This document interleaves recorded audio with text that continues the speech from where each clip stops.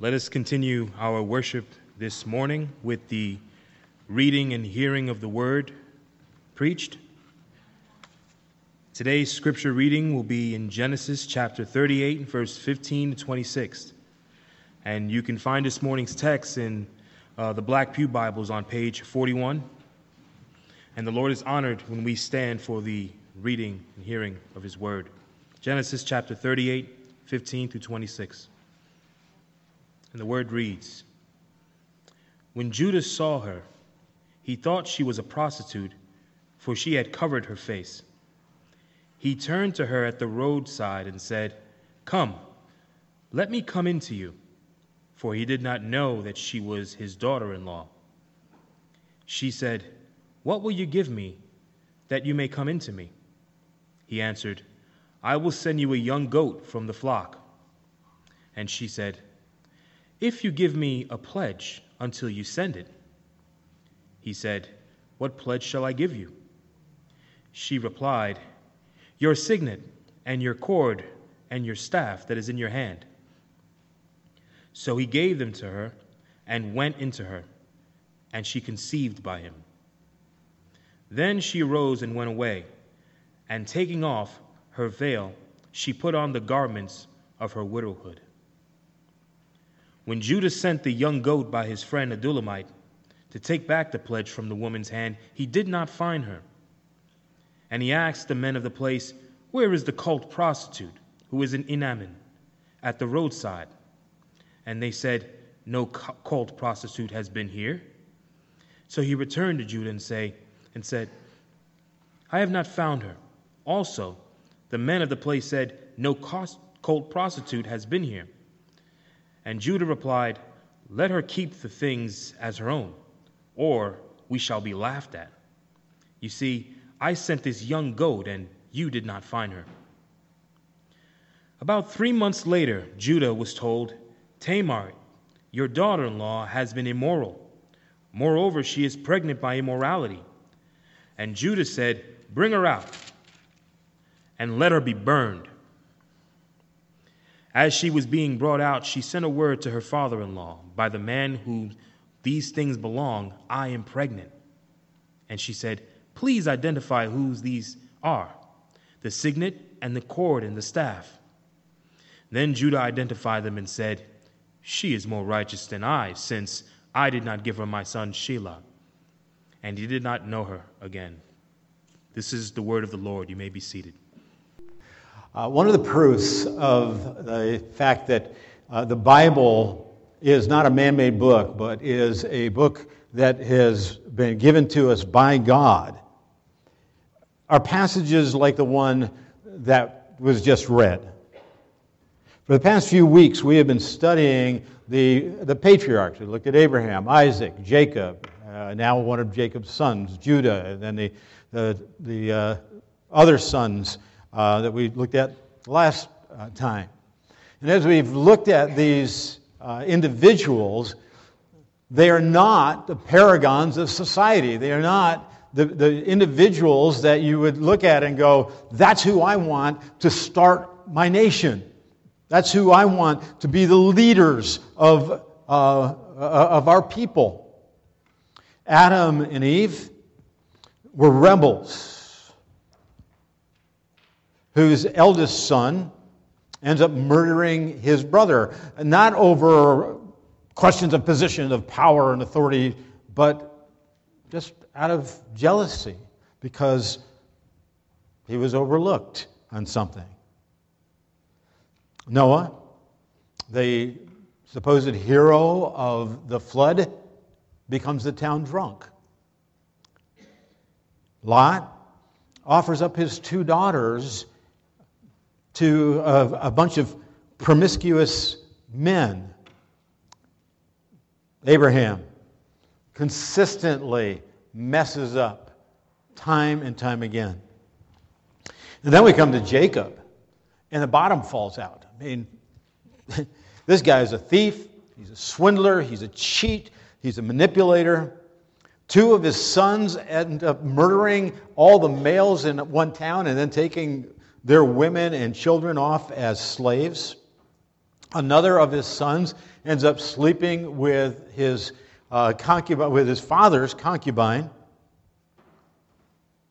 10 of Jacob's sons concoct a plan to eliminate the favorite brother, Joseph, to get rid of him, selling him off as a slave to the Midianites and ending up in Egypt.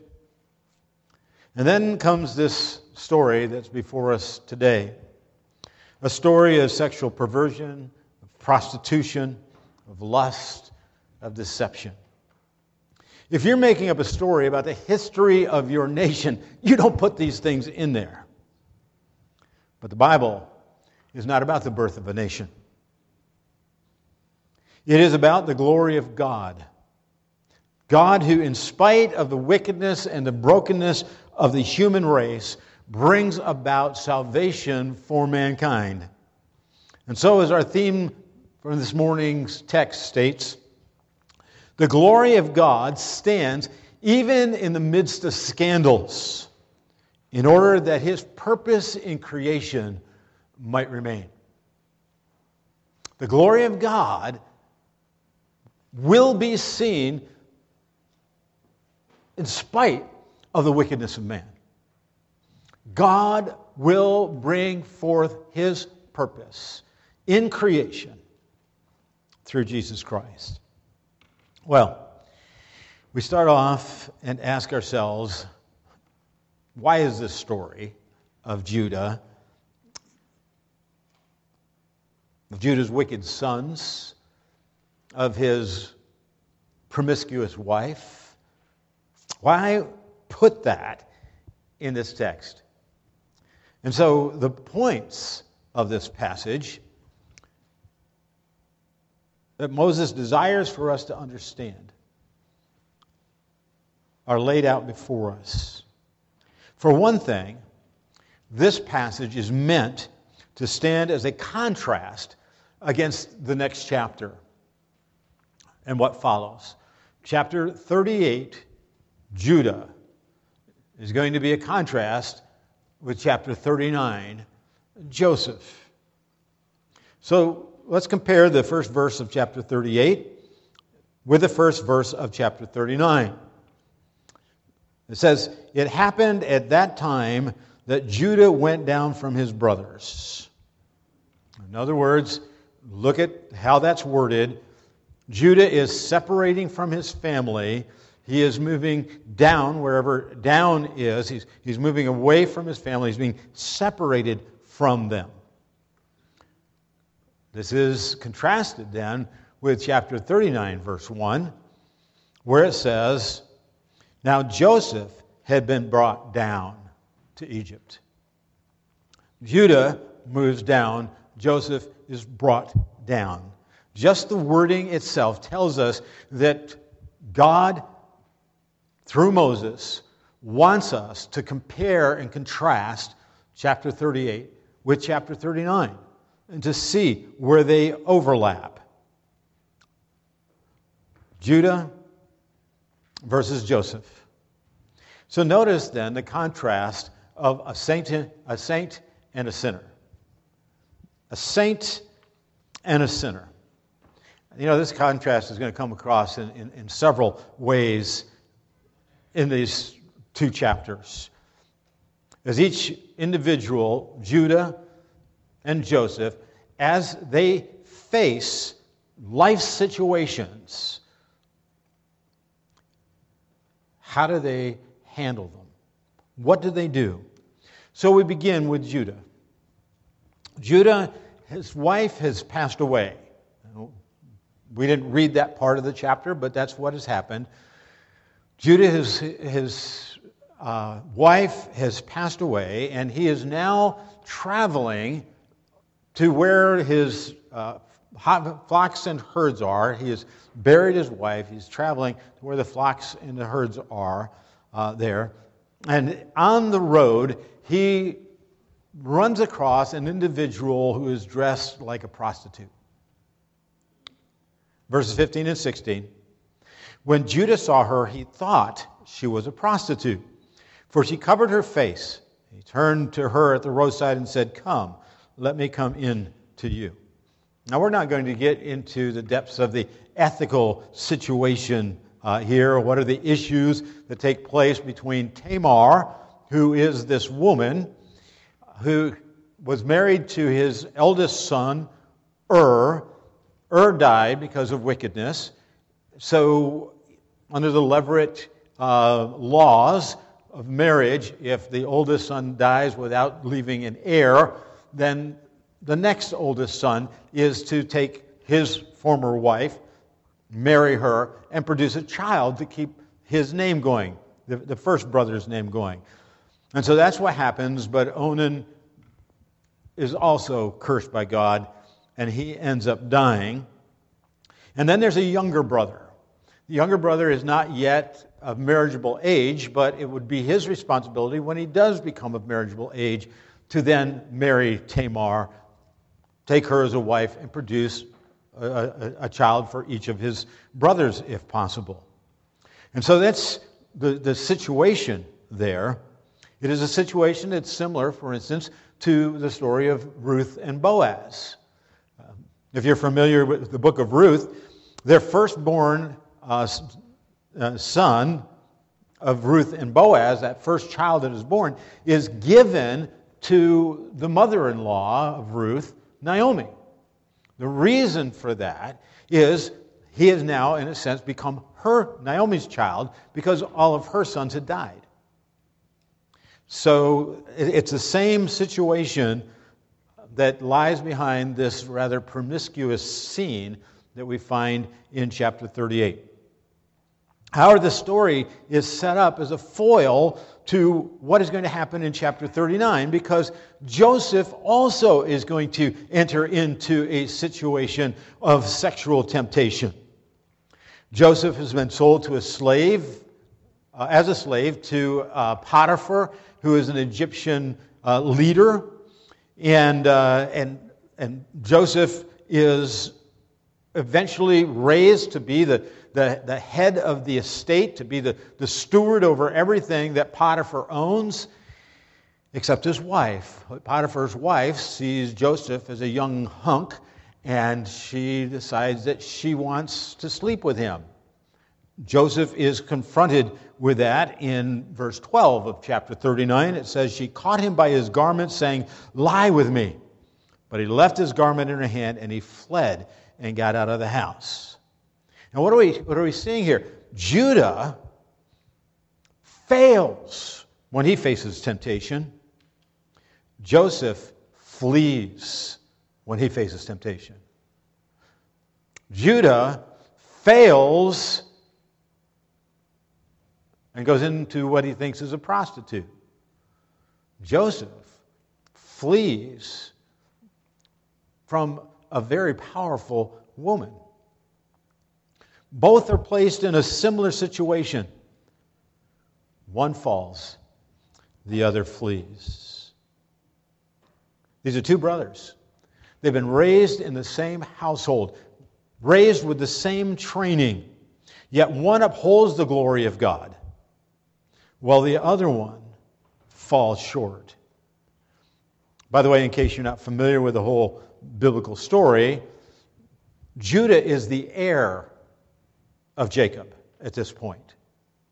He's not the oldest, but he is the firstborn according to the rights of being an heir, because his older three brothers have been disqualified by their wicked behavior that has happened. So Judah is the heir, but like Adam, like Seth, like Noah, like Shem, like Abraham, like Isaac, like Jacob, now Judah too, who should be the image bearer of God in this godly line that is supposed to be progressing towards righteousness, all have fallen short of the glory of God. All of them have fallen into sin, in serious sin. They are no longer true image bearers of God. Let me mention a second point of contrast that we see between Judah and Joseph. Judah has taken up the leadership in the family, right? By this time, he is seen as the rightful heir because of his position as the firstborn. Yet he uses his leadership for greed rather than for godliness. If you remember, those of you who were here last time, we looked at how Joseph's brothers had sold him off into slavery. Why did they do it?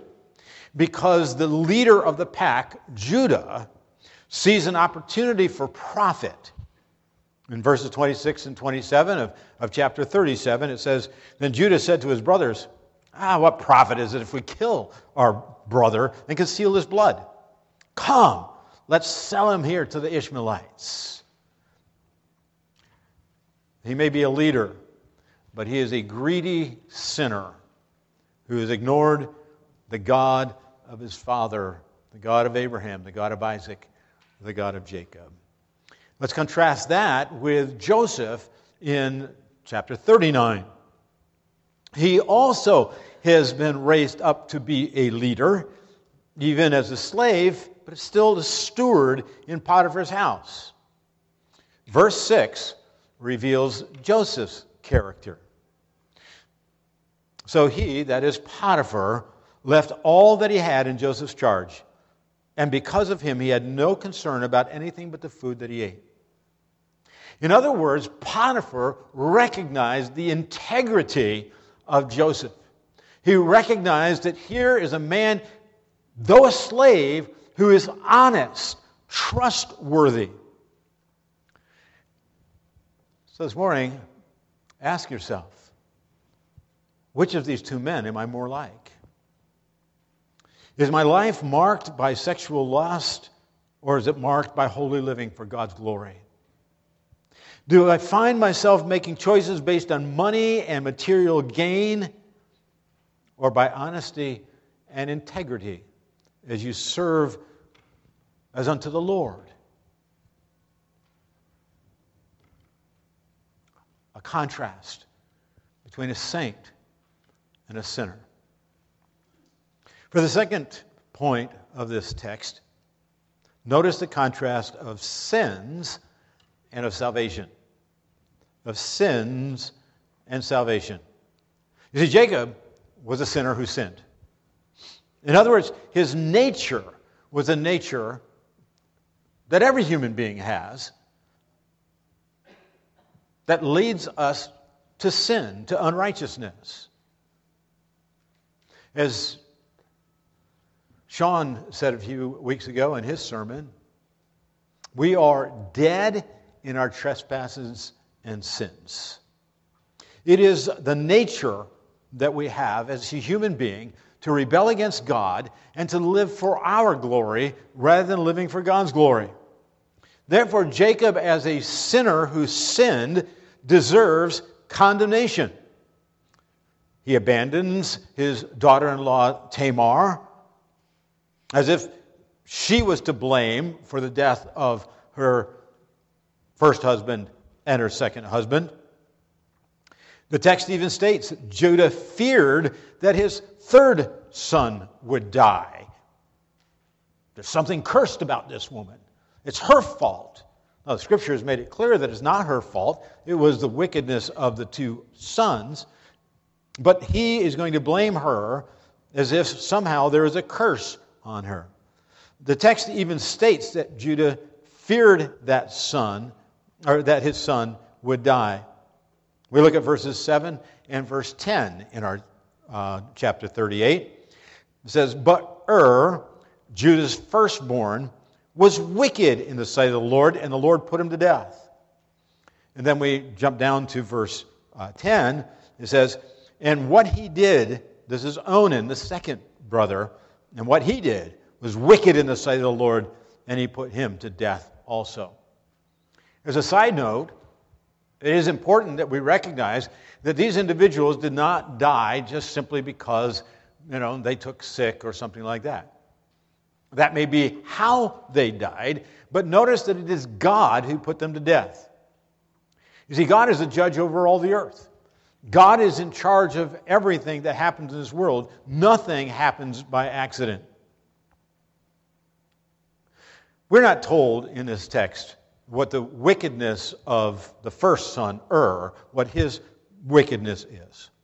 But the term that's used here for his wickedness is the same term that's used in Genesis chapter 6 of the wickedness of humanity being so great that God destroyed them by the flood. So what we can tell is that his heart was desperately wicked.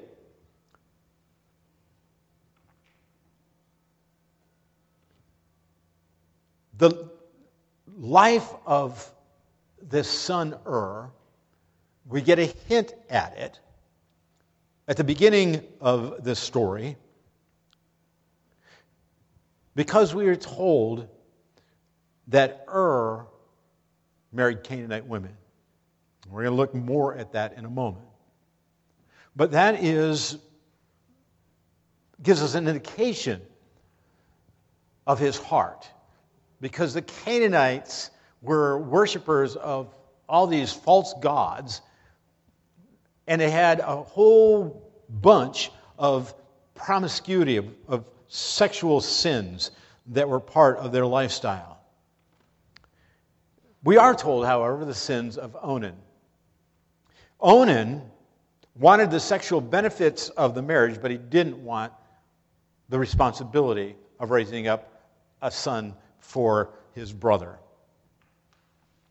And even Judah gets in on the act of this wickedness, looking for sexual satisfaction through a prostitute, rather than finding a new wife, marrying her, and being righteous in his sexual acts. Doesn't that remind you of today? Sex outside of marriage has become fully acceptable, even within the church, even within those young people who would have premarital sex, though it is an abomination, the Scripture says, in God's sight. In our culture, women choose the pleasures of women and men with men because they can get the sexual arousal without the responsibility of having to worry about a child being born. And then there's the sin of pornography in our culture. No wonder the Scripture says that all we like sheep have gone astray. Each has turned to his own way. The human heart being desperately wicked. So, does God kill us all off like he killed off and Onan? Of course not. None of us would be sitting in these pews today. Many very wicked people live long lives. Some of the killer guards at the various concentration camps of the Nazis in Germany ran the gas chambers that killed millions of people. Even some of them lived to be 90, even 100 years old. No, God doesn't kill off everyone who sins, but he does judge everyone who sins.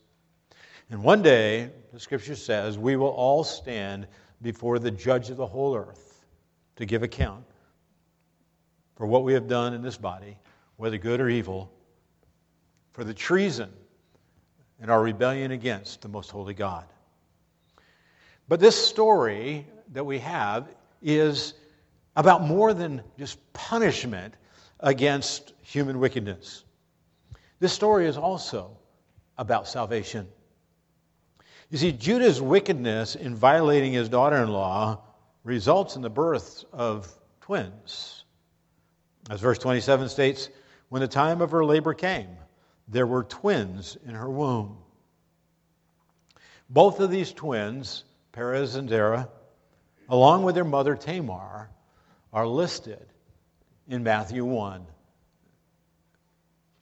the genealogy of our Lord Jesus Christ. God's plan was different from the plan of man. And this has been a theme all the way through this book of Genesis so far. What man has meant for evil, God means for good. From chapter 3 to chapter 50, we see this theme occurring again and again God's redemptive power to save Abraham, Isaac, and each of the individuals. We're told that in Genesis 3, the seed of a woman would crush the head of the serpent. That the seed of the woman would destroy the power of sin, of Satan, and of self. And while it's not Perez, any more than it was Abraham or Isaac or Jacob, it is through their descendant, Jesus Christ, that God's plan of salvation will come. That's the message. That's the point of this text. That God takes even the wickedness of man and brings forth His purpose. So we've seen those two main points of the text, this contrast between a sinner and a saint, and between sin and God's plan of salvation.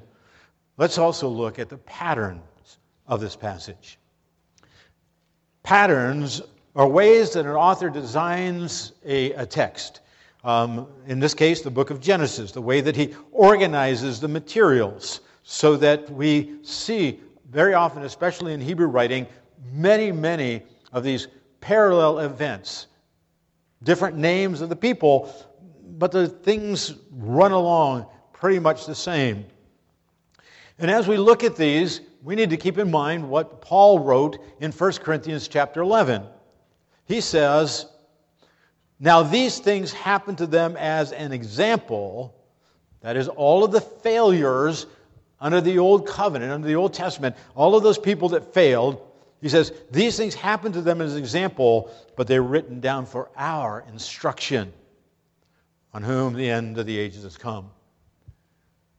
You ask, why is Genesis 38 in this book? So that you learn from it. He'll go on and say in that passage in 1 Corinthians 11, he goes on and he says, they did this wrong, they did that wrong, they did that wrong. It was recorded so you don't do the same thing. That you don't make that same mistake. God revealed the failures of these patriarchs so that we might learn from them. So notice the sorrows of sensuality and suffering that we see in this passage. I could spend a lot of time on this particular pattern, which first occurs multiple times in the Scripture. What do we have here? We have human desires, lust, sensuality, and it leads to major suffering in the lives of those individuals. Eve's longing for the fruit of the tree of the knowledge of good and evil ends up with them being kicked out of the Garden of Eden. Cain's desire for recognition when he feels snubbed ends up with his brother being died and him being cursed.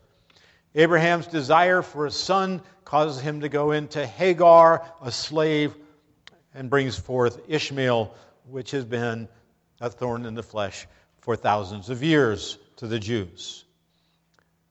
Then there's Samson and Delilah, David and Bathsheba, and we could go on. Here in verse 2, we see it all over again. There, Judah saw the daughter of a certain Canaanite, whose name was Shua, and he took her and went into her. Now, I hope you understand by now, as we have gone through this book, that, again, these Canaanites are under God's curse. God has said that He is going to wipe them off the face of the earth because their wickedness was so great. And so, when we read that one of the godly seed, like Judah, takes for a wife a Canaanite, it means that they are ignoring God and they are choosing to come underneath that same curse. Just as the sons of God in Genesis 6, who are the descendants of Seth, just like they saw the daughters of men, which were the descendants of Cain, and took them as wives, again, bringing about such a great curse that God wiped humanity off the face of the earth in the flood.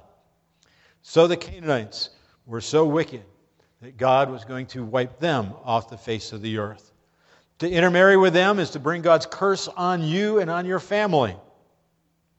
And again, remember what we read back in verses 7 and verse 10. But Judah's firstborn, was wicked in the sight of the Lord, and the Lord put him to death. And what Onan did was wicked in the sights of the Lord, and the Lord put him to death also.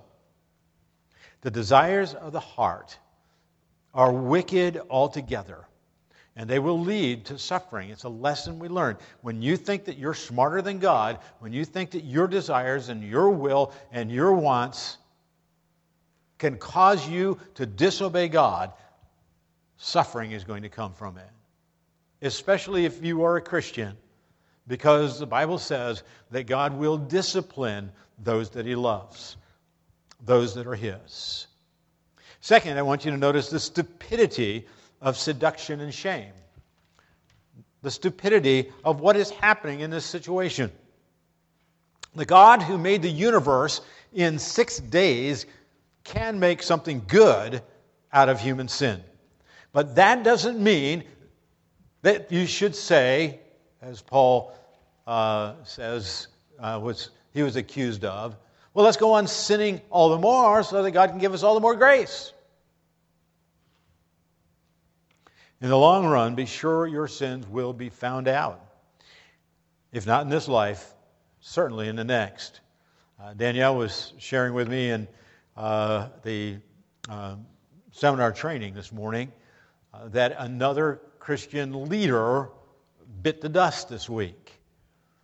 A Christian comedian, well known, and all of a sudden it's come out that he's been extremely promiscuous in his life. Sin, the Scripture says, will be found out. Judah's errors come back to haunt him. We see it in verse 18, verse 19, and verse 26. So he gave them, that is, he gave his seal, his staff, the cord, to her, to Tamar, and went into her, and she conceived by him. She arose and went away, taking off the veil, she put on the garments of her widowhood. Then Judah identified them. What is the them? It is the seal, the cord, and the staff that he had given to her. And he said, Judah identifies them and said, she is more righteous than I, since I did not give to her my son Shelah. And he did not know her again. Now, the situation, as we have seen it, is Tamar is seducing her father-in-law so that she might bear children that can keep the line going. When it becomes apparent that she is pregnant, however, Judah sees this as an excuse to get rid of her. Remember, he's afraid of giving his son Shelah to her because he thinks that she's cursed and maybe he would die too. So he's looking for a way out. This becomes the perfect way out. Oh, she's committed adultery. You know, she was placed to my third son, and look what she's done. Let's go kill her. That takes care of his problem. He can then marry off Shelah to whoever he wants to. But she's tricked him. She has his seal, his cord, and his staff. He is shamed by his own failure to be faithful to the law and faithful to his daughter-in-law.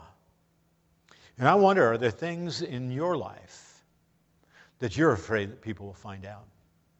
Those skeletons in the closet that keep you in fear, that somebody might speak up, that somebody might say something about your past, a past that perhaps you haven't dealt with as a Christian.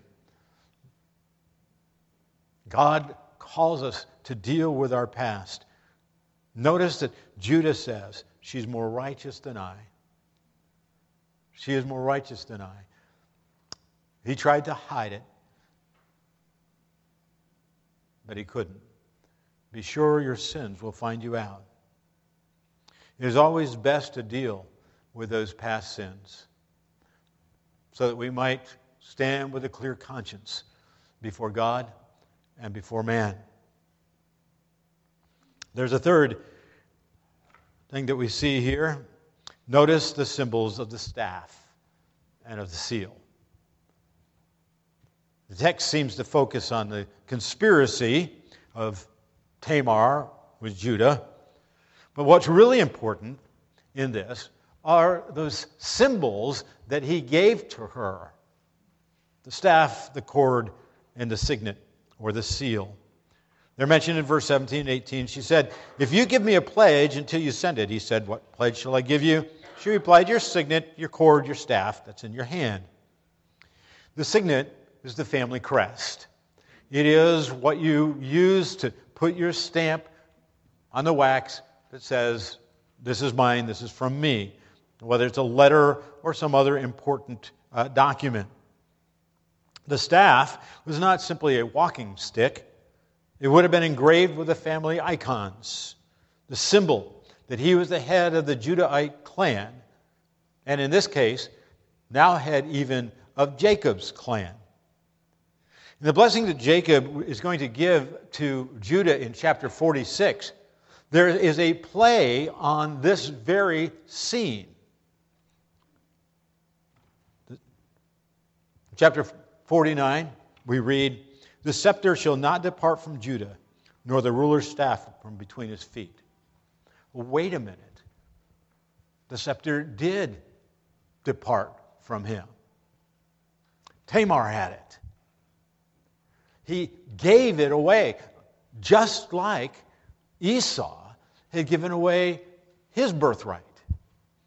Judah has surrendered his power, his authority. He had given it to a woman for sex. Esau did it for a bowl of soup. You see that they do not take seriously their responsibilities. Once again, the eternal purpose of God is jeopardized by the foolish, sinful actions of man. And I wonder, my friends, is that true of you? Is that true of me?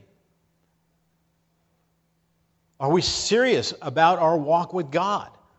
Do we recognize that we are called to be kings, children of God, rightful heirs to the God of the universe? Do our lives reveal that? Because you and I are the staff. You and I are the rod. We bear the image of the immortal God. And how we live is reflective upon Him. Do we cast it aside for something as trivial as a bowl of soup or a one-night stand? And yet, once again, God intervenes, and in doing so, continues the march towards the ultimate purpose of salvation in the purpose and the work of Jesus Christ. Which brings us to the third point in this passage, and that's the promises that we find in this passage. You see, the biblical stories are never just there to fill up space. Yes, they will teach us what we should do or what we shouldn't do, as 1 Corinthians 11 tells us. But they are there for more.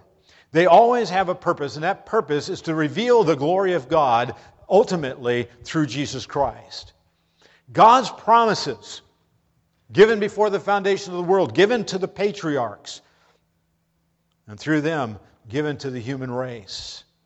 Ultimately, every passage of Scripture reveals Satan's attempt to break free from the curse of his death,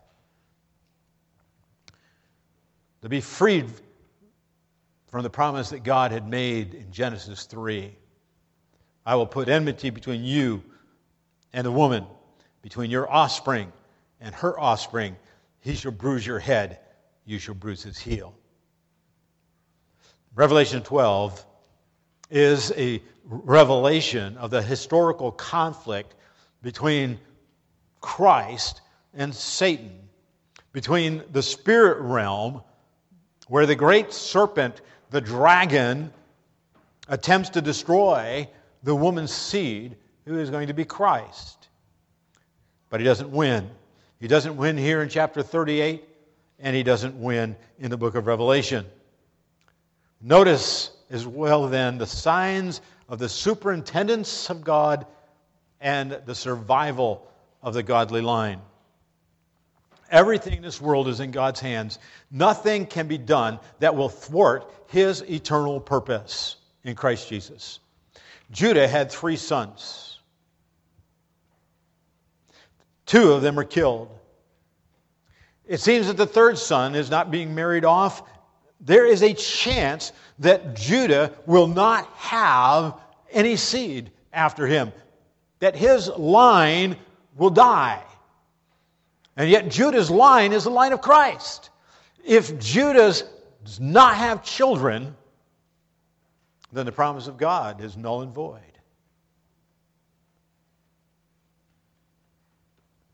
So God superintends, watches over, even the dallying of Judah with Tamar. So that it's at a time of Tamar's ovulation, so she can become pregnant. And we can read the genealogy of Judah in chapter 46. The sons of Judah, Onan, Shelah, Perez, and Zerah. But and Onan died in the land of Canaan. The sons of Perez were Hezron and Hamul. And on goes the line. God has made it possible for Judah's line to survive. The television show Survivor is nothing compared to the survival of the godly line, as God will protect it all the way down until the birth of Jesus Christ. While the dragon is there wanting to devour the child, God is protecting that child. God is on the move. God cannot be stopped. And that is not only true for Jesus Christ, it is true for every child of God. If you are a child of God, God is watching over you just as he watched over the line of Judah. Notice also the signs of sovereignty and Savior. That brings us to the ultimate purpose of this story, of every story in the Bible. The sovereignty of God that leads to the birth, the death, the resurrection, the ascension of Jesus Christ, and the promise of his second coming. As we shared a few minutes ago, Jacob's blessing on Judah in chapter 49 proves the point. The scepter shall not depart from Judah, nor the ruler's staff from between his feet, until tribute comes to him, and to him shall be the obedience of the peoples, the nations. This takes us back to chapter 10 and the list of all those nations, all those peoples. One of Judah's line will maintain that staff and rule over all. 1,800 or so years after Moses wrote the book of Genesis, Matthew records these words for us in the genealogical record of Jesus Christ. And Judah, the father of Perez and Zerah by Tamar, and Perez, the father of Hezron. Nothing is in the Scriptures simply to fill space. All of human history revolves around that one crucial event, the coming of the Lord and Savior, Jesus Christ. All of Scripture reveals the absolute pittiness of the human race. Unless God has mercy on us, the human race is doomed. The funny thing is, everyone knows it. Even the most evil in our culture understand this truth. There is in the human heart a need in every generation for a Lone Ranger, for a Roy Rogers, for a Gandalf. And yet Hollywood has also understood that there is no such thing as a pure, good guy. All the contemporary heroes, Iron Man, Wonder Woman, the Avengers, Batman, Superman, Spider-Man, and all the rest, all of them have conflicted personalities just like Judah.